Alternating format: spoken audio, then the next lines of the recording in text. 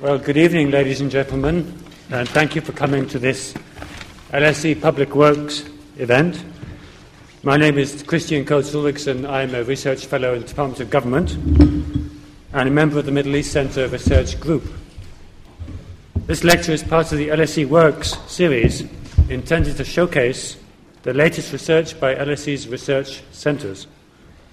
The series is designed to allow LSE academics to present key research findings, demonstrating where appropriate the implications of their studies for public policy, consistent with the LSE motto, to know the causes of things. This evening it's a pleasure and a privilege to introduce two colleagues from Middle East Centre to debate the new Middle East, protest and revolution in the Arab world. Professor Fawaz Gerges is a professor of Middle Eastern politics and international relations here at the LSE and director of the Middle East Centre.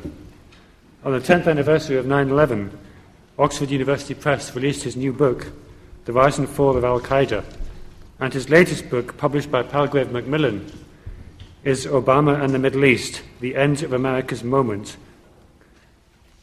Question mark, I think. Gerges has previously taught at Oxford, Harvard and Columbia Universities and was a research fellow at Princeton for 2 years. He held the Christian A. Johnson Endeavour Foundation Chair in Middle Eastern Studies and International Affairs at Sarah Lawrence College before joining the LSE. Professor Charles Chipp is a professor of politics with reference to the Middle East at the School of Oriental and African Studies, SOAS.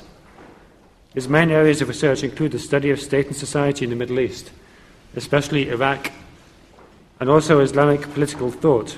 He is the author of Iraq, A History of Iraq, now in its 3rd edition, Islam and the Moral Economy, The Challenge of Capitalism, and co-author with Shahram Tubin of Iran-Saudi Arabia Relations and Regional Order. The scheme of the event tonight is that Fawaz will speak for half an hour, and Charles will then respond for 20 minutes to leave plenty of time for Q&A at the end. Before handing over to Fawaz, I would also like to say that the event of tonight's event and the title of the lecture is also the title of a forthcoming edited volume put together by Fawaz, The New Middle East, Protest and Revolution in the Arab World, will be published later this year by Cambridge University Press. The book will mark the first major publication of the Middle East Centre and offer one of the first critically comprehensive books written by leading scholars of and from the region. It will examine the meaning and effects of the Arab uprisings on local, regional and international politics. Different sections will focus on the context and causes of the uprisings of 2011, its thematic and comparative aspects, case studies of specific countries in turmoil, and their international implications. The book is edited by Fawaz and has a distinguished lineup of contributors, including Charles Tripp himself, Roger Owen, Madawi Al-Rashid, Bill Quant, Sami Zubaydah, Avi Shleim, and many others. It will be published later this year. Fawaz. Thanks.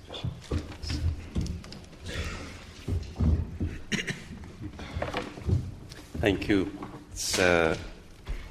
We're delighted to have all of you here. Just a few words about the format of tonight's presentations.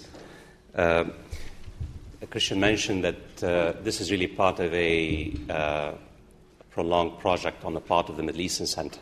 The Middle Eastern Centre came into being about 2 years ago. And in the last 2 years, we have held about 25 seminars on the large-scale popular uprisings in the Arab world and beyond the Arab uprisings by leading scholars from the Middle East, from the UK and Europe and North America. And really, very extensive and very substantive lectures. Just this week, we had Fawaz Tarabulsi, who spent a week with us talking about basically the challenges and the difficulties facing some of the Arab countries that witnessed the large popular uprisings. And last year, we also held a conference at the LSE, organized by the Middle Eastern Centre. We brought scholars from the Middle East and Europe and North America, and as Christian mentioned, colleagues and teachers, including one called at Michigan, Roger Owen of Harvard, William Quandt, Virginia, Mahmoud Ayoub of Michigan, Charles Tripp, and Avi Schleim, and of course Christian and John Chalcraft, the LSE, and John Seidel, and many others. And I think when the school asked us to have the seminar, my first instinct was, let's have a panel. Let's have a panel by the same scholars who basically, including John Chalcraft and John Seidel and Christian and Charles Tripp. We were told, no, you can't do that. One internal, one external, and a chair. So really, it's unfair to my colleagues who have done most of the research. So I'm here in a very humble way. Everything I say is really a synthesis of the last 2 years' seminars that we have held at the LSE. And the credit goes to many colleagues here, near and far. So what I will do today, I have about 35 minutes or 30 minutes, is to give you really a glance or a glimpse of the big substantive points and findings of our research projects in the last 2 years. And remember, I will be distorting a great deal because my time is very limited, and I would be delighted to try to answer any questions you have during the question and answer sessions, and hopefully Charles will have his own contribution and take what I say and goes beyond what I say tonight. I think if there is one particular point I want you to take home tonight, one point, is that it is highly critical to distinguish between the causes and the drivers of the large-scale popular uprisings that have taken place in the Arab world and since 2011, and the potential outcomes of these uprisings. It's the causes and the drivers, and the potential outcomes are two different things, two different dynamics, two different patterns. What worries me sometimes is that if you read the media on a daily basis, there's a great deal of confusion about what happened and the potential outcomes of these great historical developments in the region. The first challenge, I will argue, and that's what we have tried to do here in the last 2 years, is to understand the drivers, the causes, those the socioeconomic and political drivers that triggered the sweeping uprisings in 5 or 6 countries. Because once we understand, I would argue, the causes and the drivers, we can understand, basically, we can have a better understanding of what might lie ahead for the regions, for the various countries. So, of course, we don't know what's going to happen. I mean, I'll come back to what I mean by the outcome versus the causes of the uprising. The next task, I would argue, is that to make sense of the fierce social and political struggles taking place today in Tunis, in Egypt, in Yemen, in Libya, in Bahrain, in Jordan, in Syria. That is, if we go beyond the headlines, the news headlines, the gloom and doom about the end of the Arab uprisings, has the Arab Spring come to an end? Now it's the favorite term, even some political scientists. As somehow we can measure what has happened in the Arab world in 1 or 2 years or 3 or 5 or 6 years. And it tells you a great deal how we simplify, all of us, myself included. I would argue that far from over, what we have witnessed is a revolutionary moment, and I'm not saying anything original, a revolutionary moment that's still unfolding before our eyes in almost every single country in the Middle East. And revolutionary moments are different from revolutions per se. That is, they evolve, they progress, of course they might mutate, as in many cases throughout history.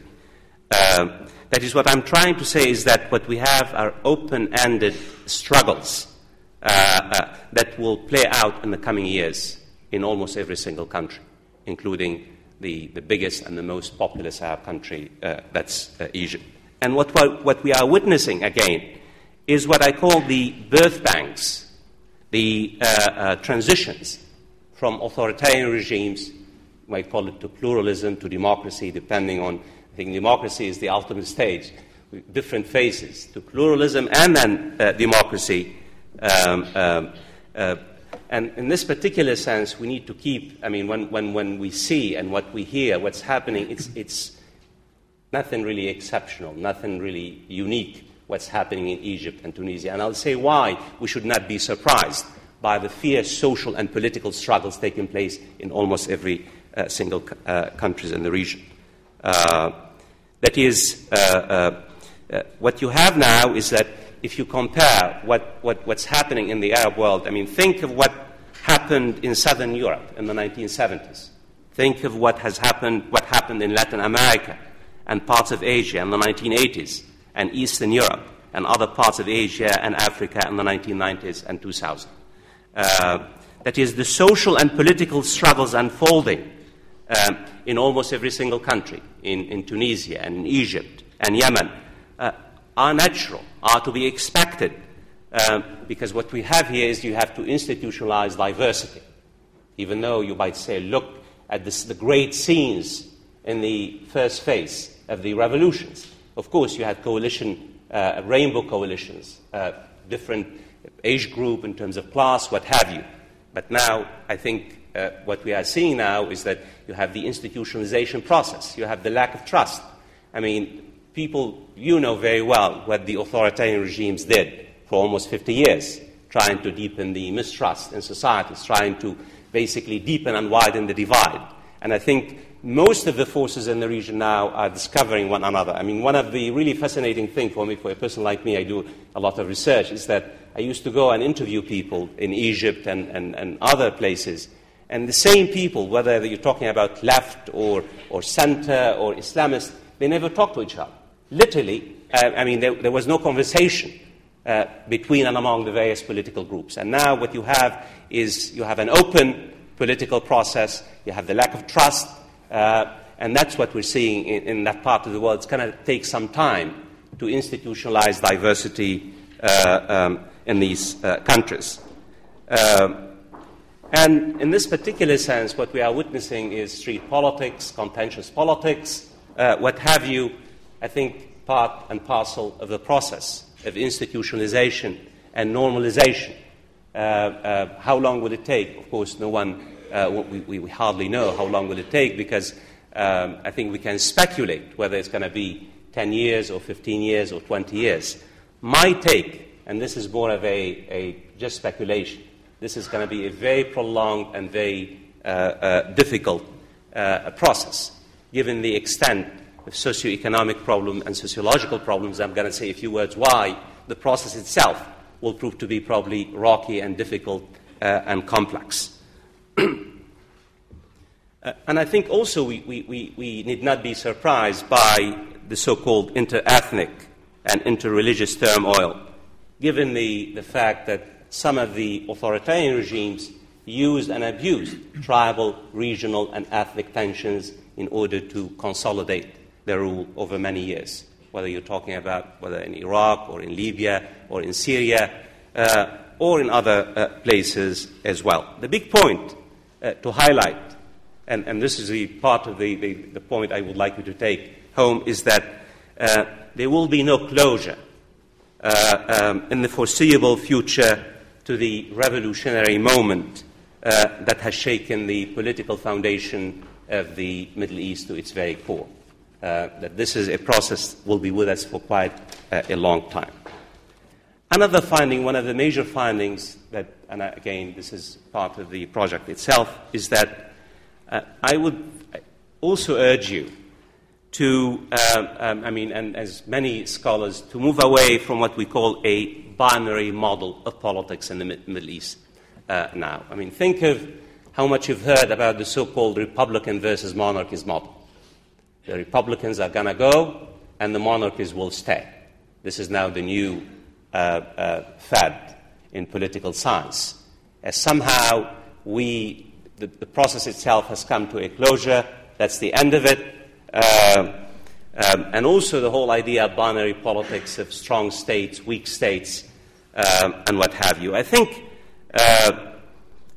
it's essential to understand, of course, the underlying causes and drivers, because I think it will give us a kind of a perspective, context of why some uprisings have taken place in some countries and why the fusion has not basically taken place in other countries, whether you're talking about Lebanon or Saudi Arabia or Algeria. We can talk about why Saudi Arabia has not really undergone a similar process of revolutionary change and whether they are immune.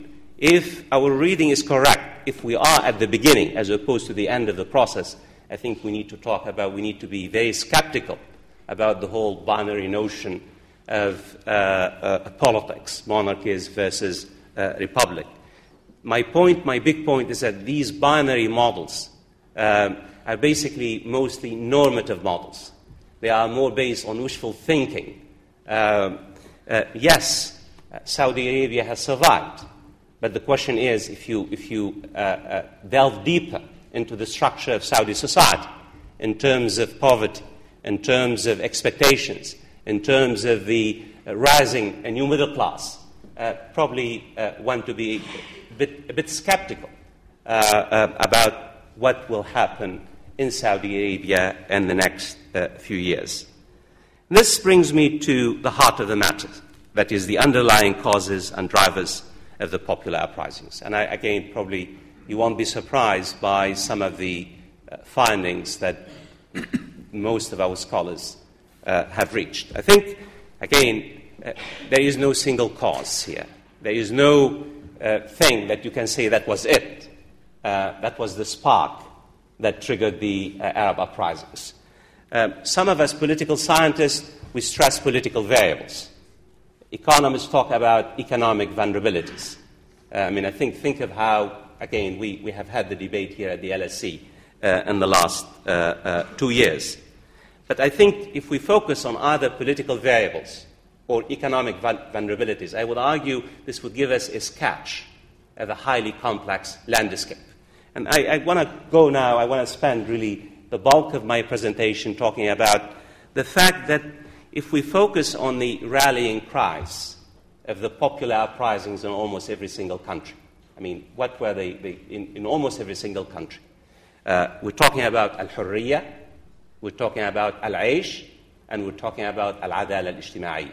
Al-hurriya is freedom, al-aish is bread, and al-adala al-ijtima'iyya is social justice. And I think, again, these rallying cries tell us a great deal, help to explain that what we're talking about really is socioeconomic and socio-political grievances and aspirations that triggered the large-scale popular uprisings in almost every single country. And here I would argue, too, that despite important differences, despite important specificities, that is, what we have here is that a unifying thread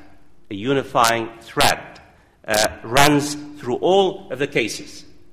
And if I may simplify and say that what we're talking about is a call for dignity, we're talking about empowerment, we're talking about political citizenship, and we're talking about the fact most of the people, many of the protesters wanted to seize the state back from the presidents for life and their families and their cronies, turn the states into family-based estates. And this really explains why this particular convergence of socioeconomic and sociopolitical variables lie at the heart of what we have witnessed. Think of, and here I don't have the time to really go in depth into some of the statistics that we have. You'll see in terms of PowerPoints what I mean by socioeconomic grievances and socioeconomic vulnerabilities. On average, we estimate that you have between 50 and 40% of the non-oil producing countries live either in poverty or below the poverty line, either on $2 or less than $2 a day. This was one of the leading economic articles in the book by economist Ali Qadri based not just on World Bank, on IMF, but based on informal statistics in many countries. He estimates it's 50%, not 40%, who live either in poverty or below the poverty line. And they spend almost more than half of the $2 on basic foods and necessities. So it tells you a great deal about, the extent of the socioeconomic crisis. Of course, you might think, some of you students you have probably the notion of wealthy Arabs. There are many wealthy Arabs. But the reality is most of the working class people in the Arab world are poor, in particular in the last 20 or 30 years. On average, you have the pauperization, not just of the poor, but even of the middle class. That is, the majority of working Arabs are poor. Again, I don't have the time to go into statistics, but the Arab world exhibits the highest income inequality of all regions in the world, the highest in the world, and is one of the lowest and poorest quality per capita growth rates of all regions in the last 3 decades. The Arab world also has the world records in terms of unemployment among the youth, in particular educated youth. The statistics are staggering. In some parts of the Arab world, we're talking about between 40 and 50% of educated young Arabs are unemployed.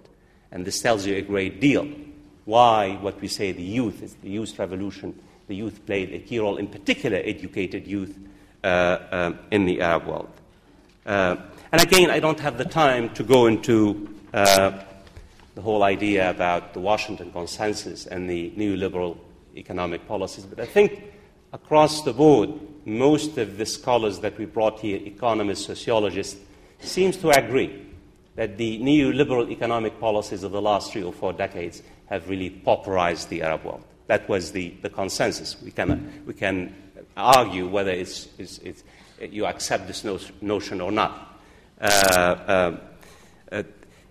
In this particular sense, also, what you need to take into account that on average, you have 60% of the population of Arab countries are below the ages of 30 years old. So you have a huge chunk, a huge army of young men and women. Some of them are educated and unemployed. And this tells you a great deal about why socioeconomic grievances and why the youth in the Arab world played a key role. It's not just, and this is, I want to come back, because you might ask the question, why now? Poverty has existed in the region for a great deal. And this, again, some of the findings, I think, what we have discovered is what we call the agrarian roots of the uprisings. I think it's the first time, really, what the spark and the convergence of the urban and the agrarian poor played a key role in the huge crowds, in the really multitudes that brought about the Arab uprisings of 2011 and 2012. Again, I don't have time to go into statistics about what we call the agrarian roots of the uprisings. Again, I don't need to tell you that the poverty, in particular, in the countryside, in the agricultural provinces and in the Arab world, again, are staggering. In Egypt, 40% of the agricultural areas, what we call agrarian, live in poverty. Can I have my glasses, please? Thank you.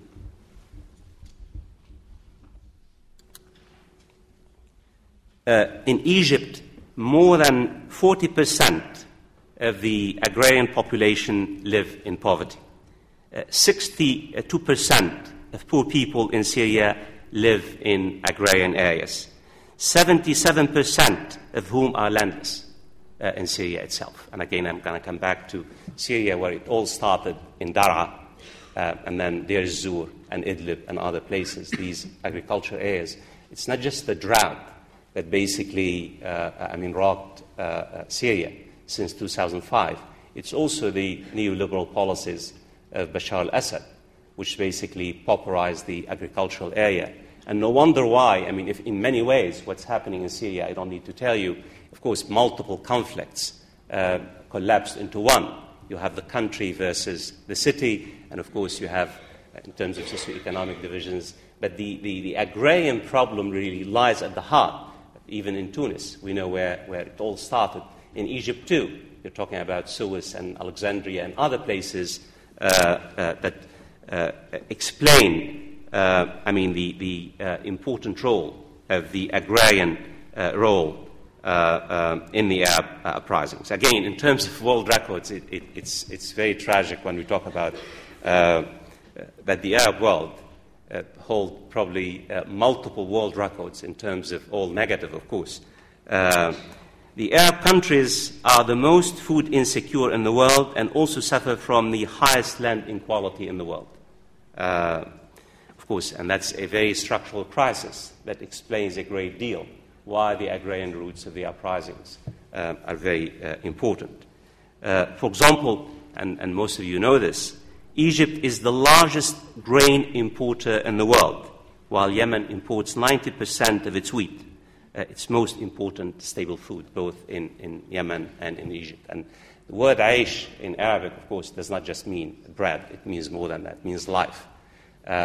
And when you have a country where, 90%, think of how any kind of increase in food prices, and that's exactly what happened. The rise in food energy prices at the end of 2010 had devastating effects on the poor. Of course, in December 2010, food prices rose to their highest levels, records, world records, since it began in 1990. And again, if you look at the statistic, again, we're trying to understand this particular phenomenon, but most of we commissioned a few papers on Egypt in particular, and the evidence shows that in Egypt, the country, the people from the country and urban poor came in full force in Cairo, in Alexandria, in Suez, and other towns, surprising and overwhelming the security forces. In Egypt and other places, remember the fear in particular in Egypt was the Muslim Brotherhood. That the focus of government and the so-called the regime craft was focused on basically the typical traditional dissent, which comes mainly from the Islamists, and of course a minority of liberals and leftists and nationalists and secularists. Again, in Syria, I don't need to tell you about what happened in Syria in terms of it all started in Daraa and how this particular agrarian aspect really has played a critical part in the uprising in Syria. I don't want to go into also talk about not just in terms of the agrarian roots of the uprising. I don't have the time to talk about the so-called the poverty belts in the urban areas and tell you what kind of poverty belts exist in Egypt and other countries. But it's this convergence between the agrarian aspect and the urban poor that, in our opinion, in our estimate, really played a key role in bringing about the multitudes that brought about the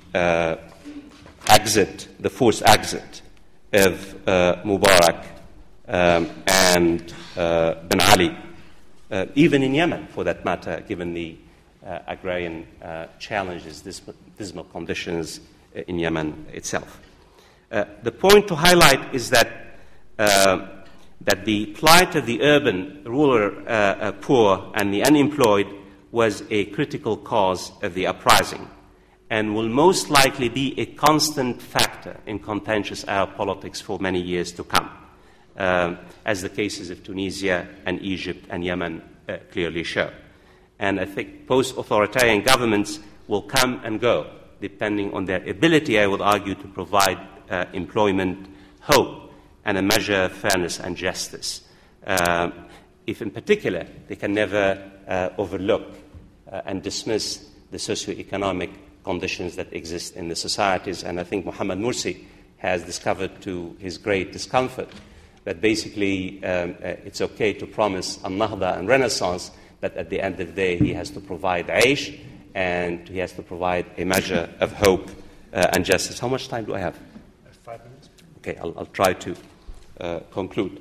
The big point I want to say is that I don't think we should be surprised to witness the aftershocks and the social and political struggles that are taking place in almost every single country, given the gravity of the socio-economic crisis that exists, given the fact that the political groups, the major political groups, are in the process of trying to discover each other, and also given the process of the fact that the institutionalization is proceeding much slower than many of the young men and women had hoped. And I think, and this is in the same way, and I hope you challenge what I'm going to say, in the same way that many of us overestimated the durability of authoritarian regimes, and many of us did, I think we should not, in this particular sense, fall into the same trap. We should not fall into the same trap by underestimating the spirit of resistance unleashed by the revolts in the Arab world. Because, and this is what you hear today, it's the same trap that many political scientists and historians basically thought that the authoritarian order was durable.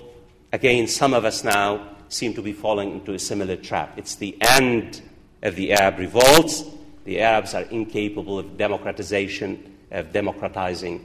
It's basically, they will most likely inherit dust. I think the new waves of protest and the collective action testify, to my mind, to the inability of Islamist government, Islamist parties, to enforce their exclusive vision on society. I think if I take one lesson of what's happening in Egypt and Tunisia is the fact the Islamist parties have failed, will fail, to impose their exclusive vision on societies. I think what we're talking about here, I don't know what's going to happen. We're talking about dynamic situations, very difficult to predict the outcome, because we don't know. The unfolding struggles are very, very dynamic. Of course, we know certain things. We know that the Islamists have a very potent political machine. We know that the Islamists have mastered the art of local politics. We know that the Islamists have succeeded in co-opting a major component of the middle classes and the poor. Of course, they promise heaven and they promise also earthly goods. We also know that the Islamists have managed to build alliances with the military. We also know that the Islamists have accepted the rules of the game in terms of, I call them the new capitalists. They accept the new rules of the political, the international economic order in terms of the World Bank and IMF. And they also sell the notion that Islam is good for business. As one of my colleagues said, they believe in al-ra'ismaliyya al-mu'mina, the pious capitalism. And we also know that the secular leftist nationalist forces are fragmented, they're splintered, they're not institutionalized, they have failed to provide an alternative vision to what the Islamists and that's why I think, at this particular point, the Islamists have the upper hand, that if we have learned some lessons from other areas in the world, probably Islamist victory will most likely prove to be short-lived, given the fact that this is an unfold, given the fact they have to deliver, because you can promise heaven as much as you want. By the end of the 3 months and 3 years, if you don't provide the good and the services and the employment and the hope, they'll find basically they will be voted out in the same way they are voted in. Nevertheless, and that's my final point, I would argue, despite, of course, we cannot predict what's going to happen, no one is saying can, I would argue that a rupture has taken place and there is no return to the old ways of politics in the Arab world.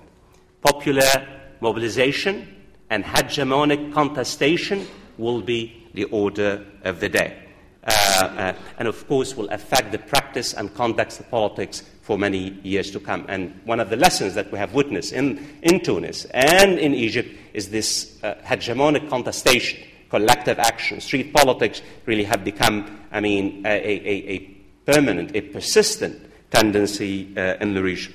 And this revolutionary moment, regardless of what the outcome is, my take on it as a student, as a researcher on the Arab world, is that this revolutionary moment has turned the wheels of history, I hope, in a very, very progressive fashion. Thank you.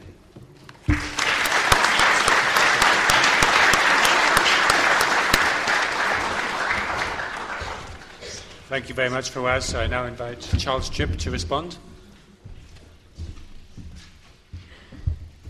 Thank you very much, Christian. Thank you very much, Fawaz, as well. And my apologies to the audience. It's always very tiresome when the person who responds tends to agree with the person who's just spoken. So I'm afraid I'm not going to stage an Al Jazeera walkout of a confrontation here or force Fawaz to go out of the room, because clearly I don't want my chapter pulled from the book either. So there's a sense in which it's in my interest to agree. But I really do agree, I think, with everything that Fawaz said. And I think that the emphasis that he placed upon the kinds of things that we as social and political scientists should be focusing on, I think were very important indeed. I think that, first of all, I think Fawaz is very right to start with the notion of the drivers, as it were, of the upheaval. And I think Fawaz himself underestimates the degree to which he has also been somebody who has traced,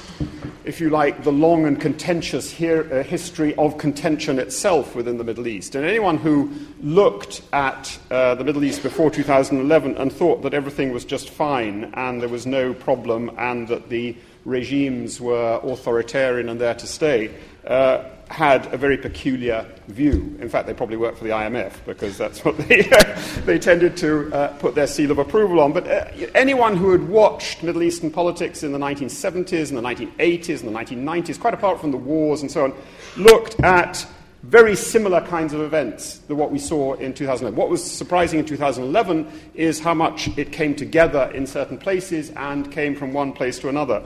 Whereas if you look at the 1980s, you look at Casablanca, you look at Tunis, you look at the riots in Yemen, you look at Bahrain in the 90s, you look at a whole host of upheavals, and then for very similar reasons, both for material reasons and for reasons of which one says is a rather nice-sounding term, dignity and respect. But what that means, of course, is the contempt and the cruelty of those who ruled over them for the decades before. So I think that that's extraordinarily important. I think it's very important to emphasize that.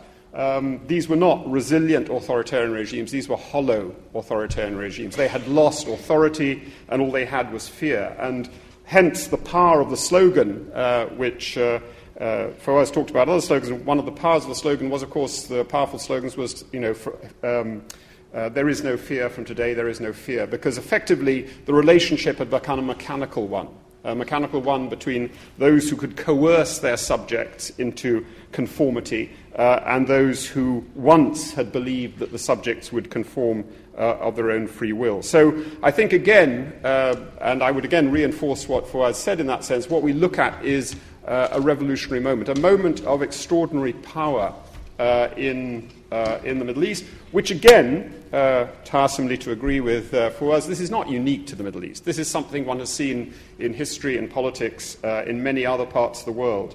The moment, effectively, when what I would regard as the re-emergence of the public takes place on the stage of politics. And it happened in this country, it happened in European countries at different stages in their history.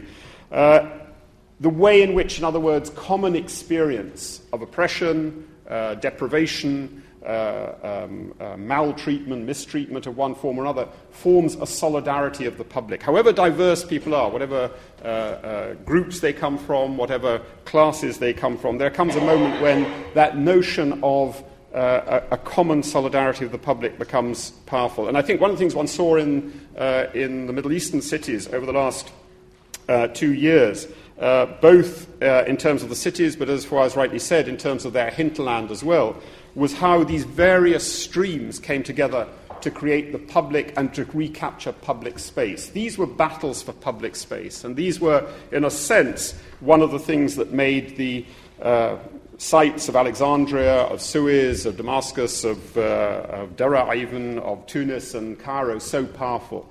These were effectively people coming together to form once again a mobilized public to reclaim what was rightfully theirs. So effectively, what one saw was the attempt of people to hold power to account, and therefore exactly to reverse the relationship that had existed up to that point.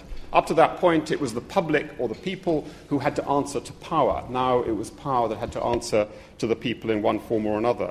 One saw that, therefore, in the battles for public space, the performance of an activist public, and in many senses, the power of non-violence. Not non-violence as a romantic or a sentimental notion, but non-violence as a strategy to paralyze regimes that could only deal with violence. And in some senses, that explains much of what the Syrian regime did in Syria, because for them, it was an idiom far easier to understand if you forced people into violent opposition than if you had to confront non-violence. So hence the horrendous ferocity with which they dealt with the early demonstrations and peaceful demonstrations of Syrians, because for them, violence was the easier idiom to understand and the easier idiom to deal with in one form or another. So it was, I again agree with Fawaz very much, that it was and has been an extraordinary moment, but not a moment, again, that just lasts for a year, 6 months or something,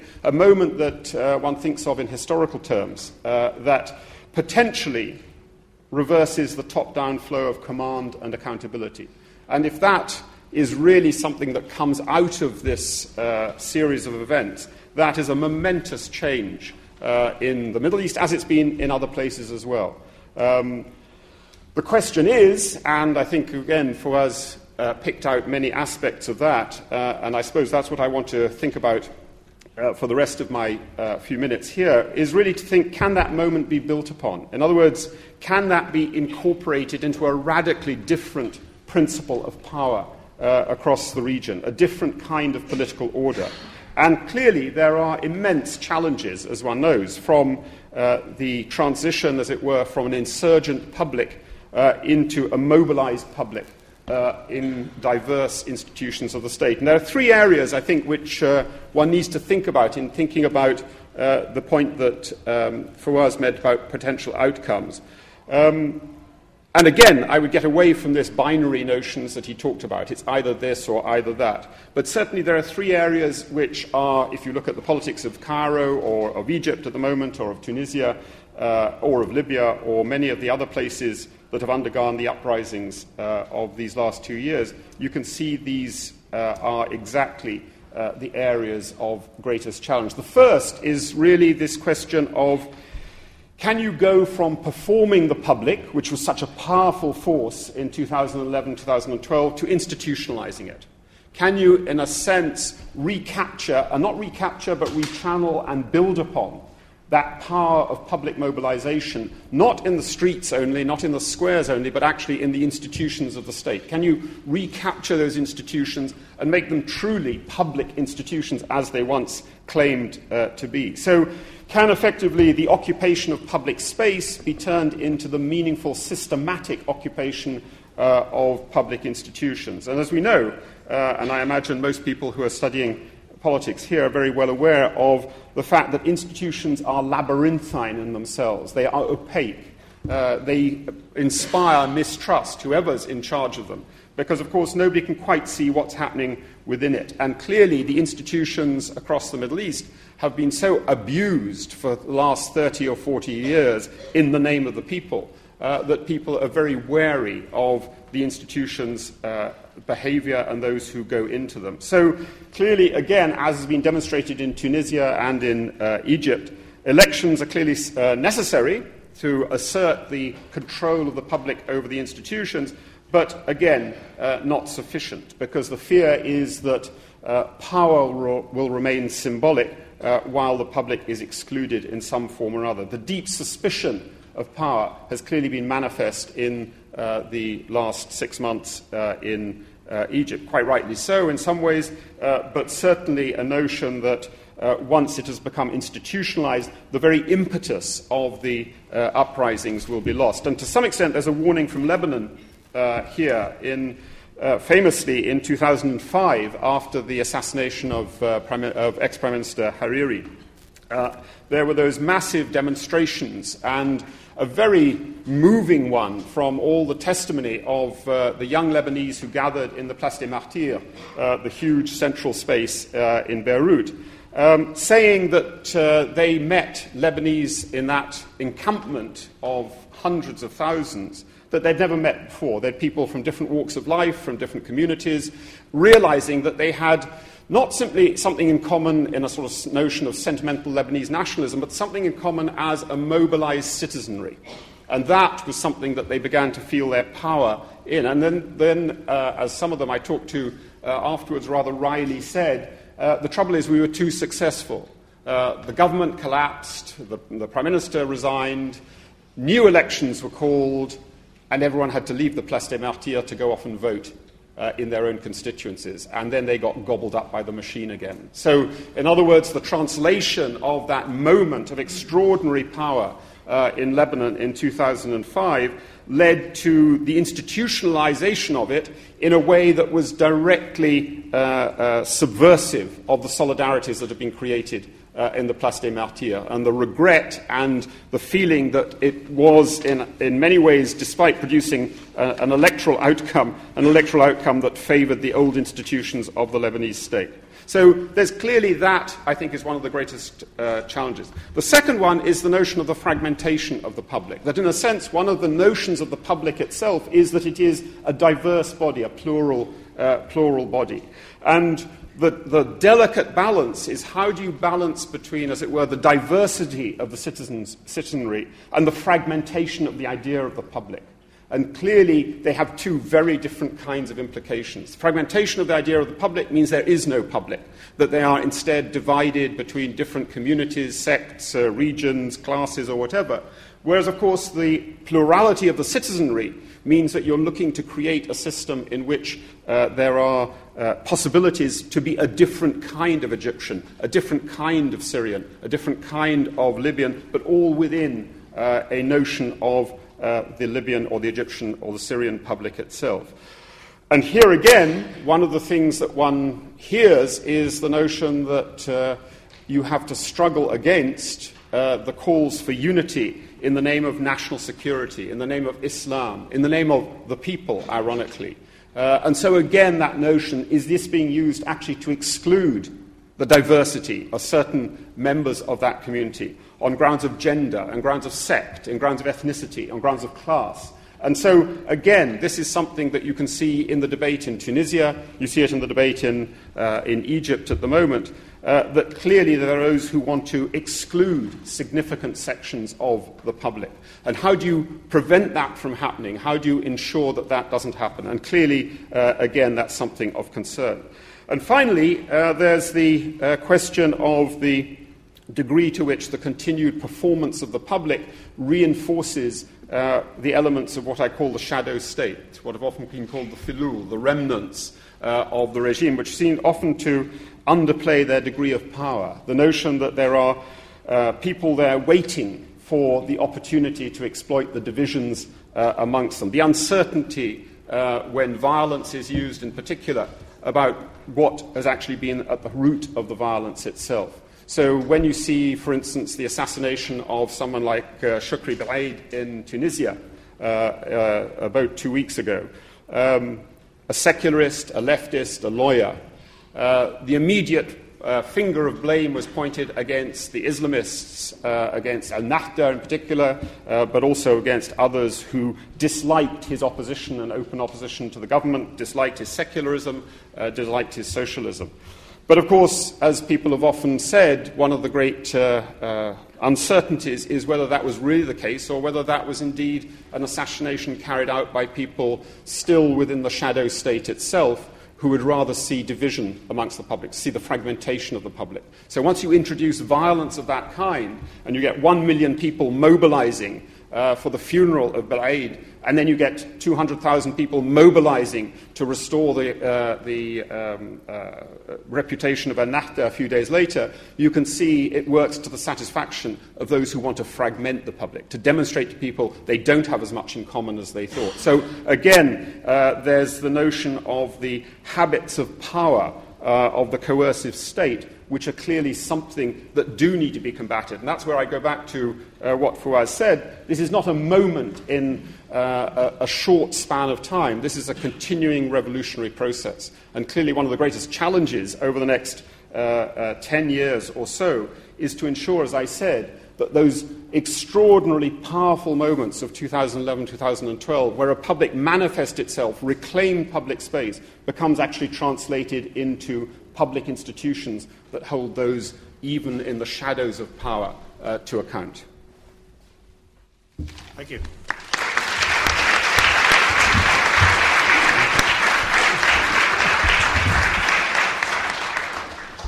Thank you very much. We have about half an hour for questions. There are stewards in the hall with microphones. We'll take questions in groups of 3. If you're called, please introduce yourself and state your affiliation before you ask your question, and try to keep the questions short. Please, any questions? There's a question over there, at the back. At the back, and then the second one in front. Thank you so much. That was a very stimulating talk. I'm Harry Verhoeven, a postdoc at Oxford, at the Department of Politics and IR. You rightly mentioned that a lot of the events you've been discussing tonight are not unique in global history. And a lot of the dynamics you've studied share a lot of similarities with other places. But I was wondering, up to what extent do you think that a global conscience played a role in these uprisings, in these dynamics? Up to what extent do you, for example, find that diaspora connections were a major driver? Up to what extent do the experiences of the colour revolutions in the former Soviet Union and Eastern Europe influence, or not, which would be an interesting finding too, the very dynamics you're describing? So I'd like you to say a bit more about what exactly the global connection is. And finally, I found it absolutely refreshing to have a talk on the Middle East without even once someone mentioning Israel or Palestine. And I was wondering why that was. Thank you.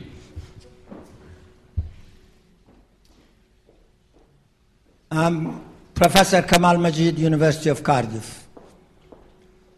Dr. Fawaz mentioned the subjective conditions in Egypt or in the whole area as poverty and unemployment, but forgot the objective condition of the American oppression.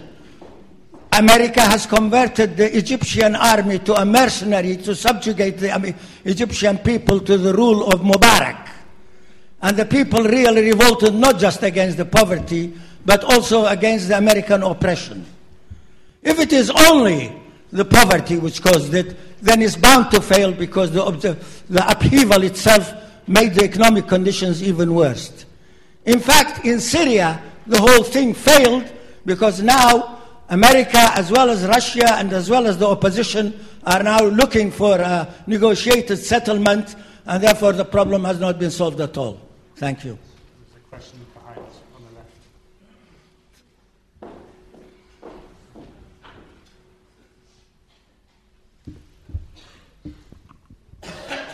left. Hello, Conrad Was. I would like to know if you agree with the view Professor Fawaz Gerges, the first to talk. You presented the Arab revolts in the Middle East as a succession with after the Latin Americas and Eastern Europe, and I would like to know if you agree with the Fukuyama view of the end of history, meaning that there would be global liberal democracies in the world, or if you had a different point of view. Thanks.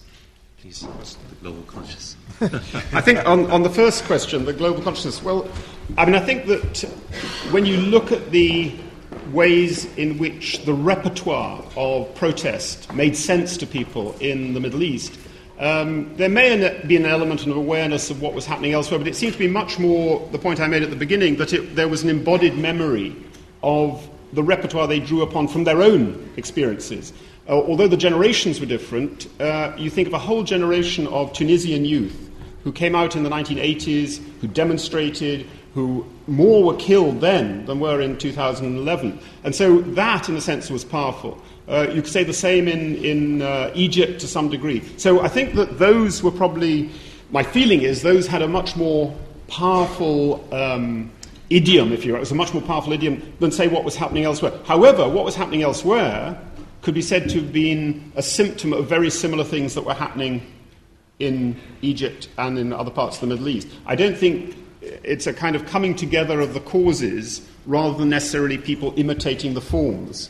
I think when you start looking at how did Egyptians see Tunisia, that was clearly far more powerful than, say, how did Tunisians ever think about Ukraine or any other place. So I think there was an element there, but I don't think that was the key. I think the more important was, in a sense, the memory of what was happening within their own societies, and therefore, in a sense, why it was meaningful. If you were a Syrian and you saw Egypt erupting, you would demonstrate as well.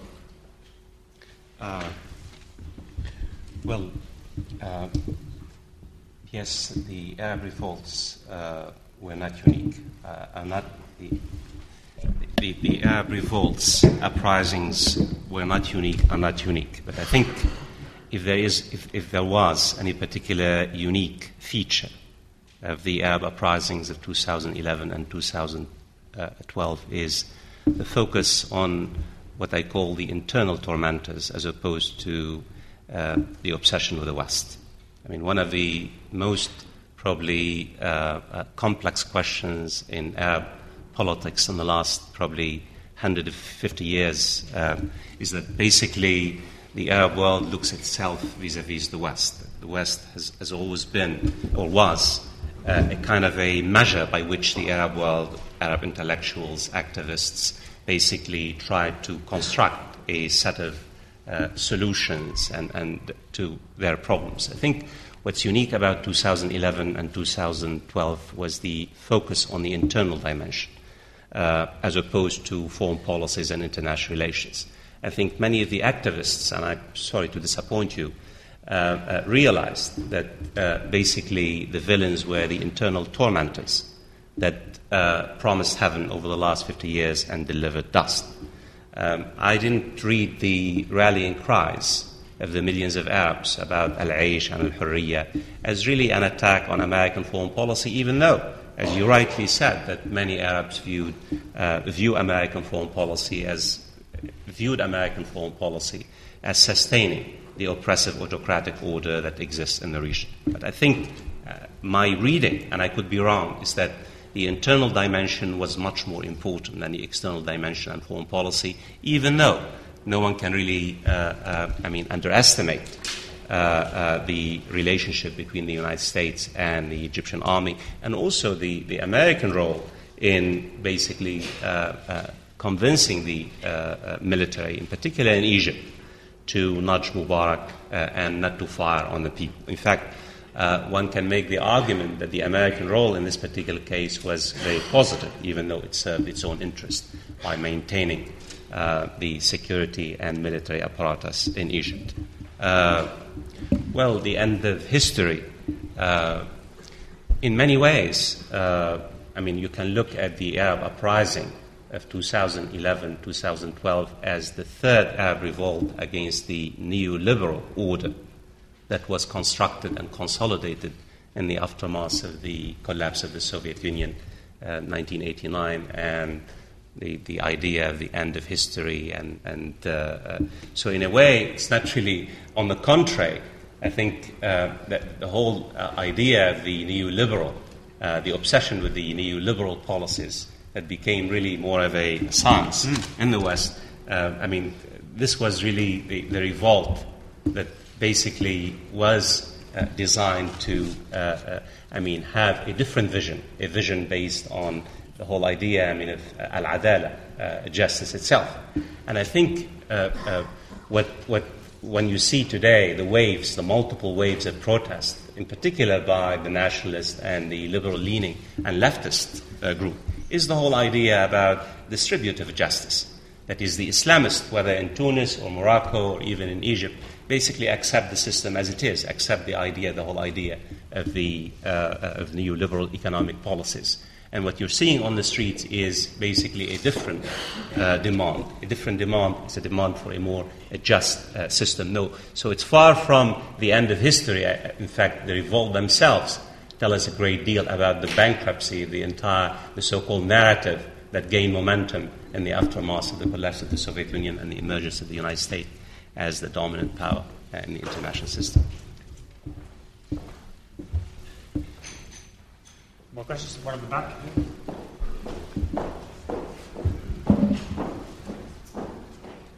Yusuf Sharif, King's College London. You spoke about the ongoing revolutionary momentum, and I wonder if you touched on the counter-revolutionary momentum, meaning the reaction, the fight for survival by the kingdoms that are now still alive in the Arab world. And then there are two ladies here, and then in front as well. Thank you. Rabia, an Algerian and a teacher in London. I just wanted to hear your views on why what is happening in Syria, what is happening in Egypt and Tunisia hasn't happened in Saudi Arabia and hasn't happened in Morocco. I am very much interested in the two monarchies, so if it's possible, if you could say why. Especially that I don't think that the reasons that the revolutions are not happening in the countries that I mentioned now, we all know that lately Saudi Arabia has allowed, the Saudi government has allowed certain things. I mean, I found it even funny, actually, not funny, haha, but funny, strange that the Saudi government has allowed women in politics lately. And that Morocco is also allowing certain things, and without saying them. So why is it not happening in the two countries, please? Front of you. The speakers agree that there's a big ecological crisis in the Middle East. I mean, to do with global capitalism, which you criticise, sort of overuse of fossil fuels and water resources and so on. And the monoculture and export-led economies. So you talked of completing the Arab Revolution in terms of economic and social issues, but do you also think that, in order to carry it through and complete it successfully, you have to tackle that ecological crisis? And I would say in terms of a switch of the economy to renewables and conservation, solar power, is very possible in those countries. Charles, please.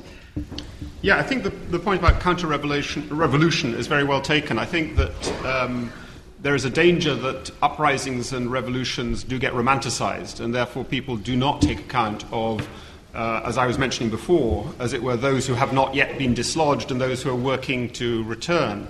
And clearly, both in countries in where there have been widespread uprisings, there is considerable and justifiable fear that people are working for counter-revolutionary purposes. I mean, deep suspicions in Yemen, deep suspicions in Egypt and in Tunisia and elsewhere. And I suppose in some places there's the notion that the balance of power has shifted so that these figures will find it harder to mobilize. But more subversively, I think this is one of the things that people mentioned about in relation to Egypt, where people talk about the unreconstructed nature of the security state, that people have focused very much on the army, but actually much less on the muhabarat, on the security services. And one of the reasons for that is often said is that when you become president of Egypt, whether you've come from the Muslim Brotherhood or whatever, you find it's very convenient to have the at your disposal. You find it very convenient, not because you like pulling out people's fingernails, but because they're the ones who have the files on the Noor party, on the Salafis, the people who are giving you a really hard time. So, in a sense, you use them. So the seduction of, as it were, the security state is there. And I think this is one of the things that people are going to try and worry about. It's not, in other words, a concerted counter-revolution, but as I said, the habits of coercive power, of surveillance power, are very much there. And those are going to be harder to break, clearly. And in some places, as you said, There are people, I mean, Bahrain's the obvious one, counter-revolution, call them across the causeway and try and smash the rebellion. But the rebellion doesn't get smashed. I mean, that's the point. The counter-revolution has a real problem on its hands, as indeed you could argue the Syrian regime and the terrible killings in Syria are witness to. The counter-revolution has to depend upon these twin notions of intimidation and co-optation. And in some places that might work well, in others clearly not. So I think it's a very good point to make, because it does precisely go to the heart of what Fawaz said, which is this is a long moment in history. This is not something that happens and then it's gone and then it's fine. And I think there is a danger that as attention shifts from these places, then the notion is, well, it's happened there, what's the problem? And I suppose that may go to the heart of what you were saying also about Saudi Arabia and Morocco. These are not countries that I've worked on or in myself in any great detail, but clearly one of the things one has to be a bit wary of, and that's why one's wary of terms like the Arab Spring, is that not every Arab country is the same. Just because they're inhabited by people who speak Arabic, they don't have the same social structures, and yet, and many of the things that led to the uprisings were things that people in Arabic-speaking countries had in common with people in other countries, Latin America, Southern Europe, and so on. Clearly, one of the things that's that revolution brings out, or potential revolution brings out, is that some regimes are more skilled than others. Some and this is often a theory put forward, that actually governments lose revolutions, revolutionaries don't make them. And it's not to say that the king of Morocco or the king of Saudi Arabia are particularly skilled or astute. They make stupid mistakes as well. But they're dealing with a somewhat different structure. So clearly many of the underlying causes that Fawaz talked about are certainly evident in Morocco. Morocco's had its share in the 1980s of serious upheaval. But I think that one of the things one might say is that, is it preemptive action by the initiative from the top that has prevented it, or is it actually because of the way in which Moroccan politics has been reconfigured?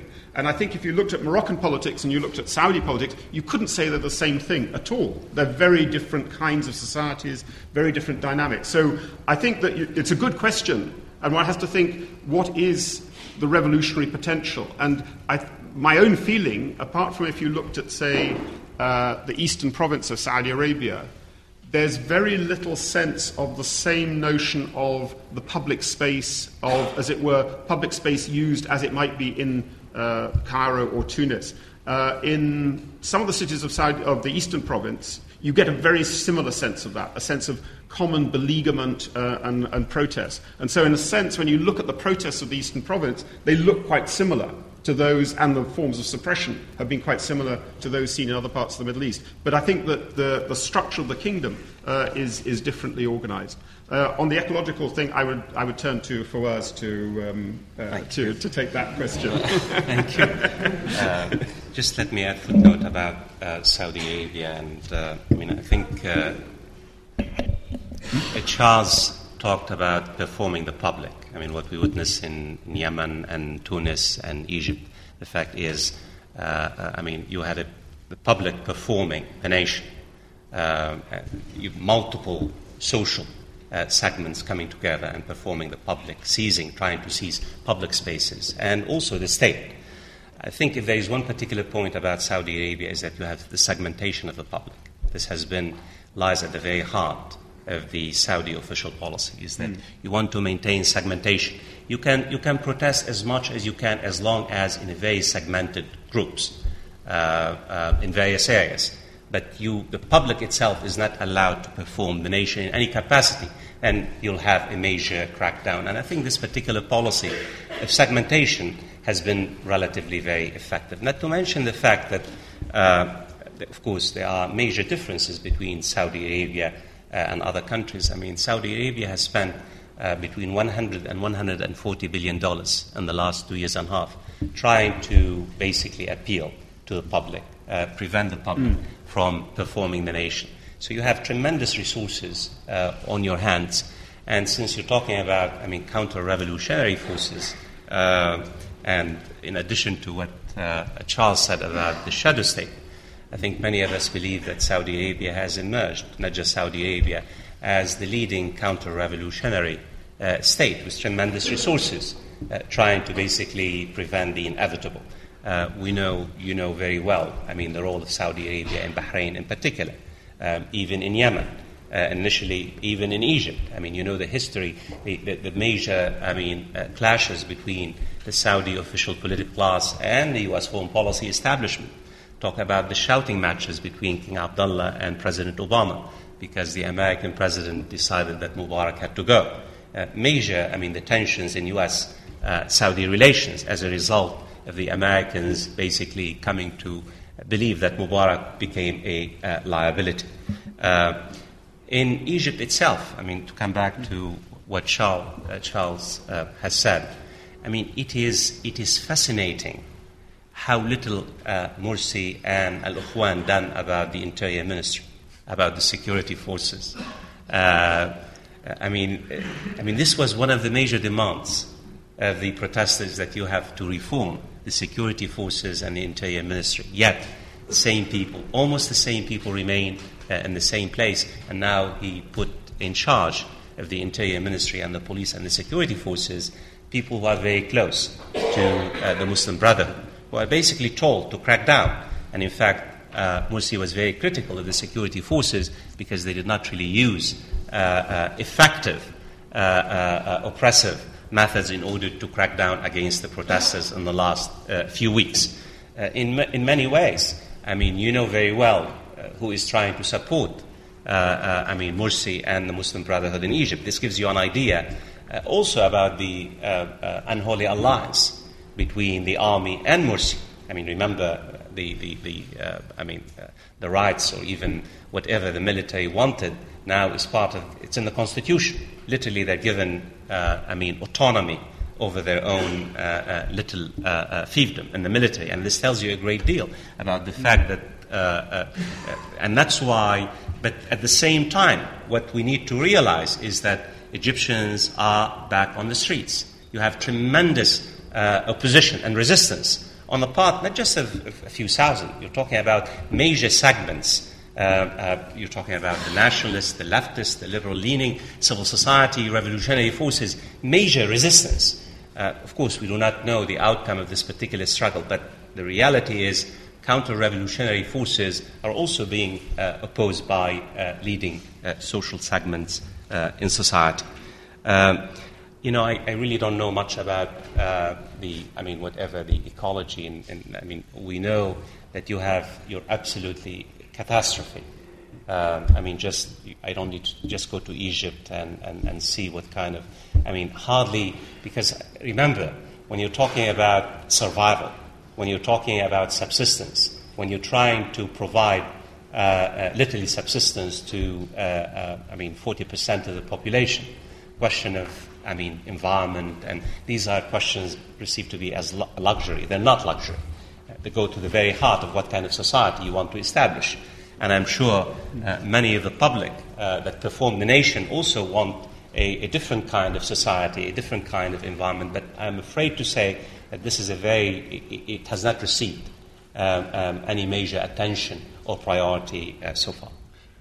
Just to pick up on what Fawaz and Charles were saying about the segmentation of public protest in Saudi Arabia and the denial of public space, one of the first actions the Saudis did when they went into Bahrain was to tear down the Pearl Roundabout, that public gathering point, to become the focal point, the Tahrir Square of Bahrain, to deny that to the protesters and then to sectarianize and segment the opposition to prevent the emergence of this social movement. So we saw that in action in this kind of leading counter-revolutionary moment, these two dynamics that you were both talking about very powerfully. And in terms of Saudi spending the $140 billion, the statistic that I have read is that the proportion of Saudis in the workforce has actually declined over the past 2 years, in spite of the billions of dollars, in spite of the huge work creation programs. The proportion has still decreased. 25% of Saudis now live in poverty. So these are the indicators that will become revolutionary in the longer run.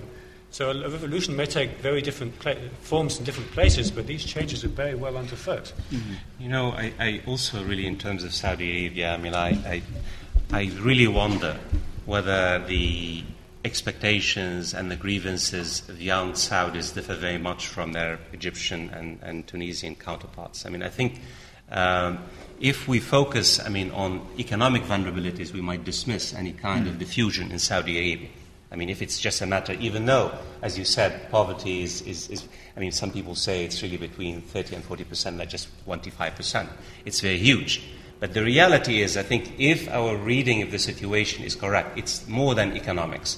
That is about political citizenship, about citizens really feeling proud of their nation, about, we have not really talked about corruption, systemic corruption, and how the question really resonates in almost every single country. So the reality is, even though that Saudi Arabia differs substantively from other nations, I think in the same way that overestimated the durability and resilience of some authoritarian regimes, we should not also, that does not mean that Saudi Arabia, the fusion might reach Saudi Arabia soon, but the reality is Saudi is facing some major challenges. And it's a matter of time, I would argue, that it has to address these challenges. Question over in the front. George Davis from Iraq. Professor Georgis and Professor Trips, you are conveniently skirted around the biggest issue confronting the Middle East, and that's the matter of Iraq. Obviously, it doesn't really matter. It's a forgotten cause. You both have started from a point at present, but you don't consider the consequence of introducing America into the Middle East. It started with the deposing of the Mossadegh in Iran, and ever since, and with the invasion of Egypt and the invasion of Iraq, you never covered the aspect of the damage that the America and Britain has caused to the Iraqis, to the Iraqi people, to the Iraqi structure, a country where 60% of the people, based on Professor Fawaz's figures, were highly educated, highly literate, and with a big, high health and other services. You have conveniently skirted around the question that client states like Morocco, like Egypt, like Jordan, like Kuwait, are all there to serve their master, the American master. Okay. Please, 1 second. 1 second, please. No, get to the question. The comments can come afterwards. The question is, what do you suggest? How do you propose? What do you think is going to be the outcome and the chaos that's been created in Iraq and now continuing to go on into Syria? Okay, thank you. There's a question up at the top. Hi, thank you very much, first of all. My name's Tamir Nasrallah.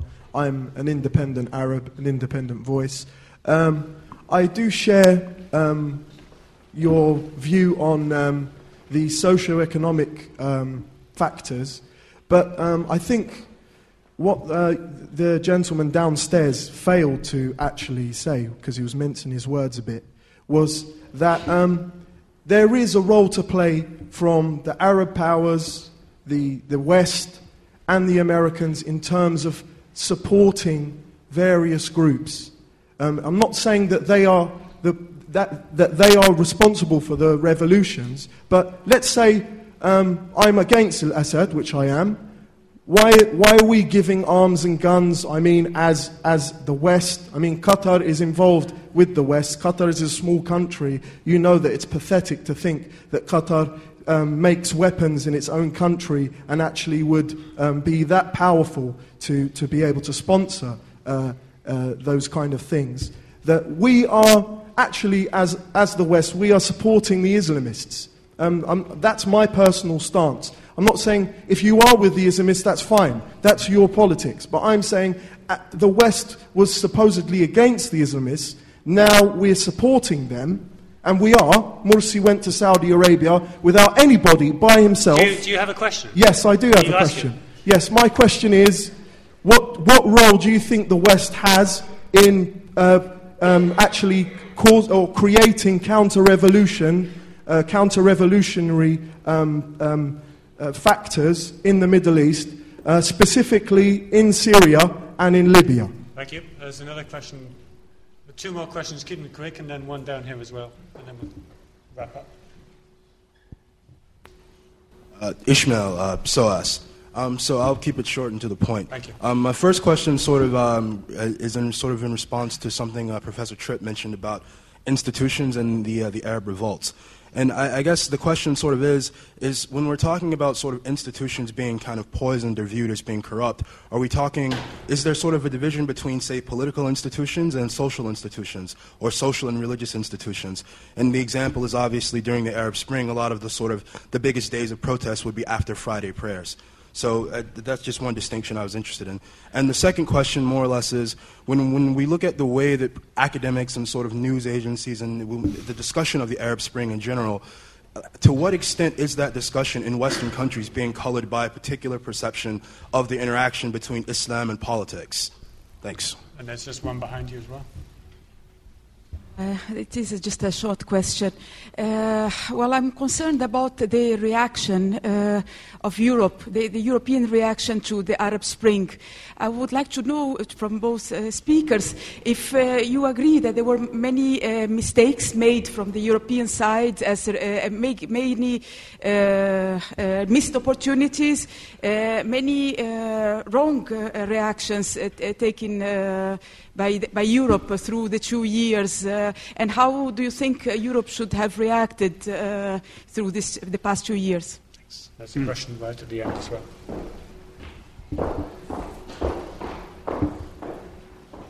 Hi, thank you. My question feels slightly linked to the first two and perhaps slightly redundant, but somewhat more future-pointing regarding intervention when there is a protest, particularly when non-violent protest is met with a violent reaction, in that when the speakers feel it could be justified for other outside forces to intervene, and where to draw the line at intervention, and where it's justified and where not so in future. When is outside intervention justified? Yeah. 2 minutes each? 2 minutes each. 3 minutes each. Well, I think I know it's very easy to have you lump the West and it is. Again, I'm not here in a position. I'm not trying to say that defend any kind of the foreign policy of the United States or Saudi Arabia, but for your information, Saudi Arabia is leading the charge, the fight against the Muslim Brotherhood in Egypt and in Tunisia and other countries. That is, Saudi Arabia is basically waging a fierce battles against the Muslim Brotherhood in almost every single country, even though Qatar is providing aid and support. And this tells you a great deal that, just also for your information, the United States, a major debate unfolded in the United States the first few weeks after the Arab uprisings, what to do, whether to engage the Islamists or not. The reality is the American foreign policy establishment came to the realization you had to accept the forces, the dominant social forces that exist. This was not a decision, because before the Arab uprisings, as you know, the official foreign policy of the United States was not to engage the Islamists, directly engage the Islamists. So engaging the Islamists was really a matter, what myself, that the United States had no choice. They had either to accept the realities of sociological realities in Arab politics, or basically face major challenges to their interests.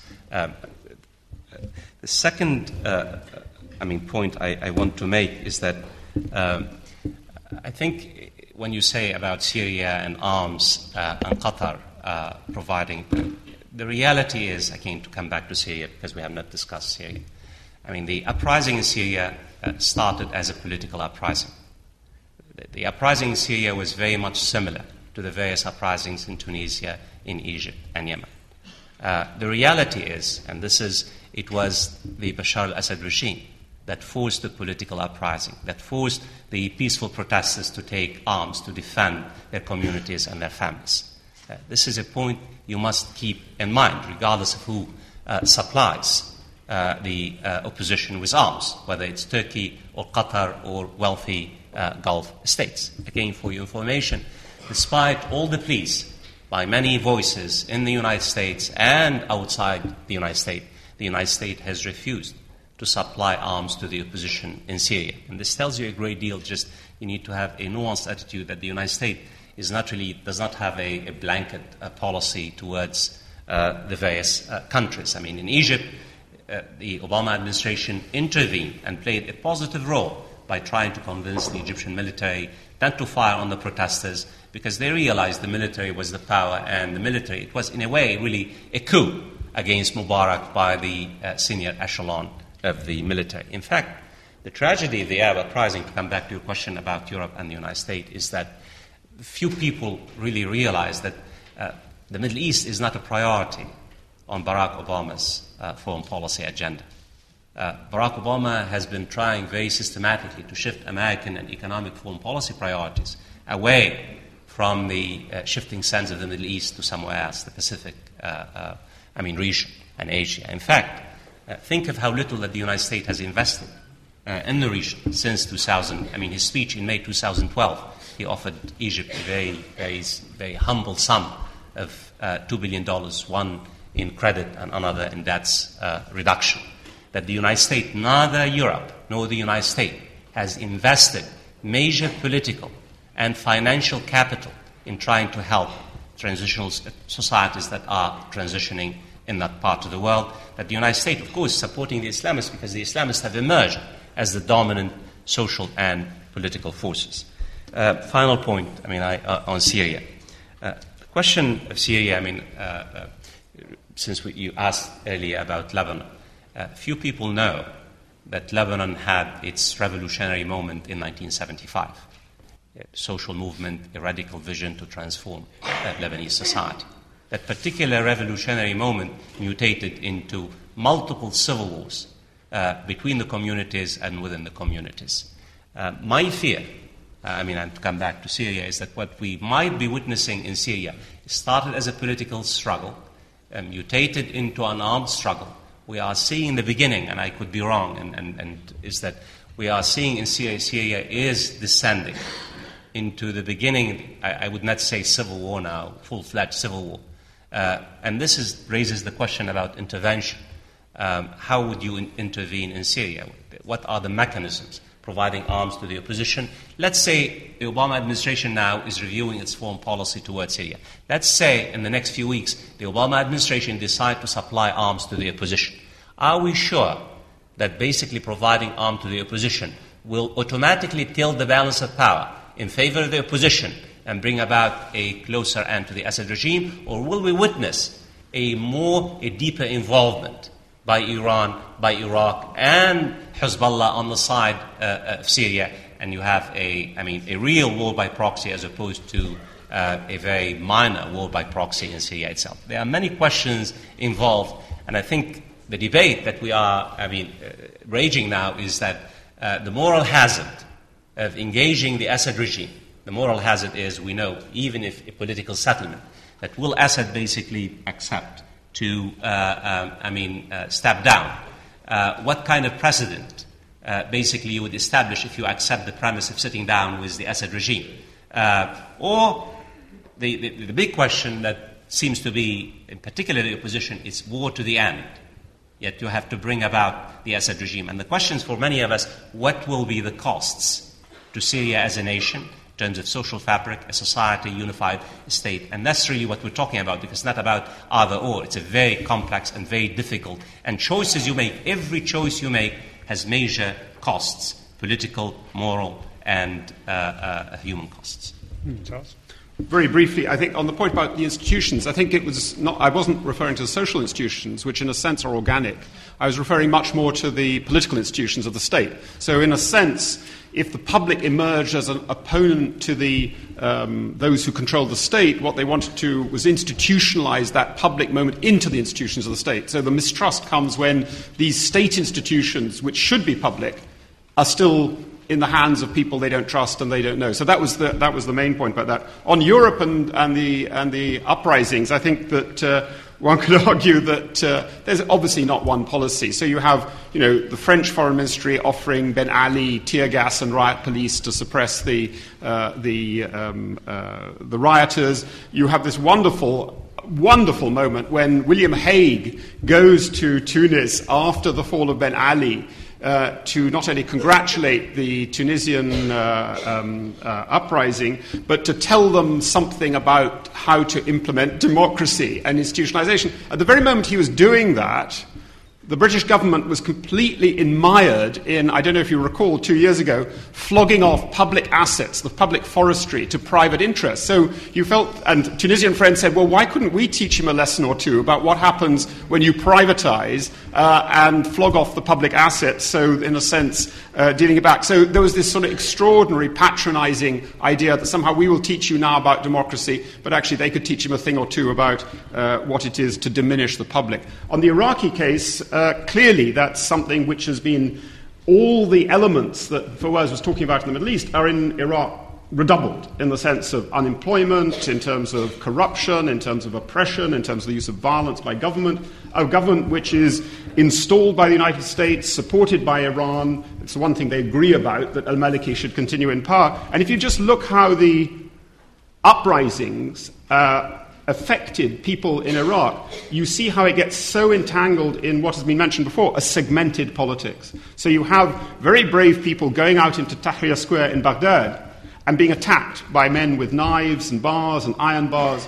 You have in the north, in Mosul, where the governor of Mosul is the brother of the Speaker of Parliament, whom the Prime Minister hates, you have a massive demonstration which is then ferried across the river by army trucks, because the commander of the army in Mosul is Maliki's man, and they go and burn down the governor's palace. So this was, in a sense, on the one hand you have a face of popular uprising which is clearly serving the purpose of those at the head of the state, and then you have a face of popular uprising which is against those who are at the head of the state, and you can see the reactions thereafter. And again, one of the great tragedies of Iraq, clearly, is not simply the loss of life, which is terrible over the last 10 years, but also that it's left a segmented society and a segmented state, which makes concerted rebellion very, very difficult. Any framework for rebellion in Iraq is clearly going to be very much part of whether you're from this group or that region or this region. So again, the notion of an Iraqi public, which you could argue was certainly there in the 1940s and the 1950s, even in the 1960s and 70s to some degree, has become something very, very fragmented and very, very dangerous. We've gone a few minutes over time. The next Middle East Centre public lecture will be on Monday the 4th of March from 6:30 to 8 in the New Theatre. Cambridge University's Dr. Hazem Kandil will be talking about revolutionaries gambling Egypt under the Muslim Brotherhood. But for now, please join me in thanking Fawaz and Charles.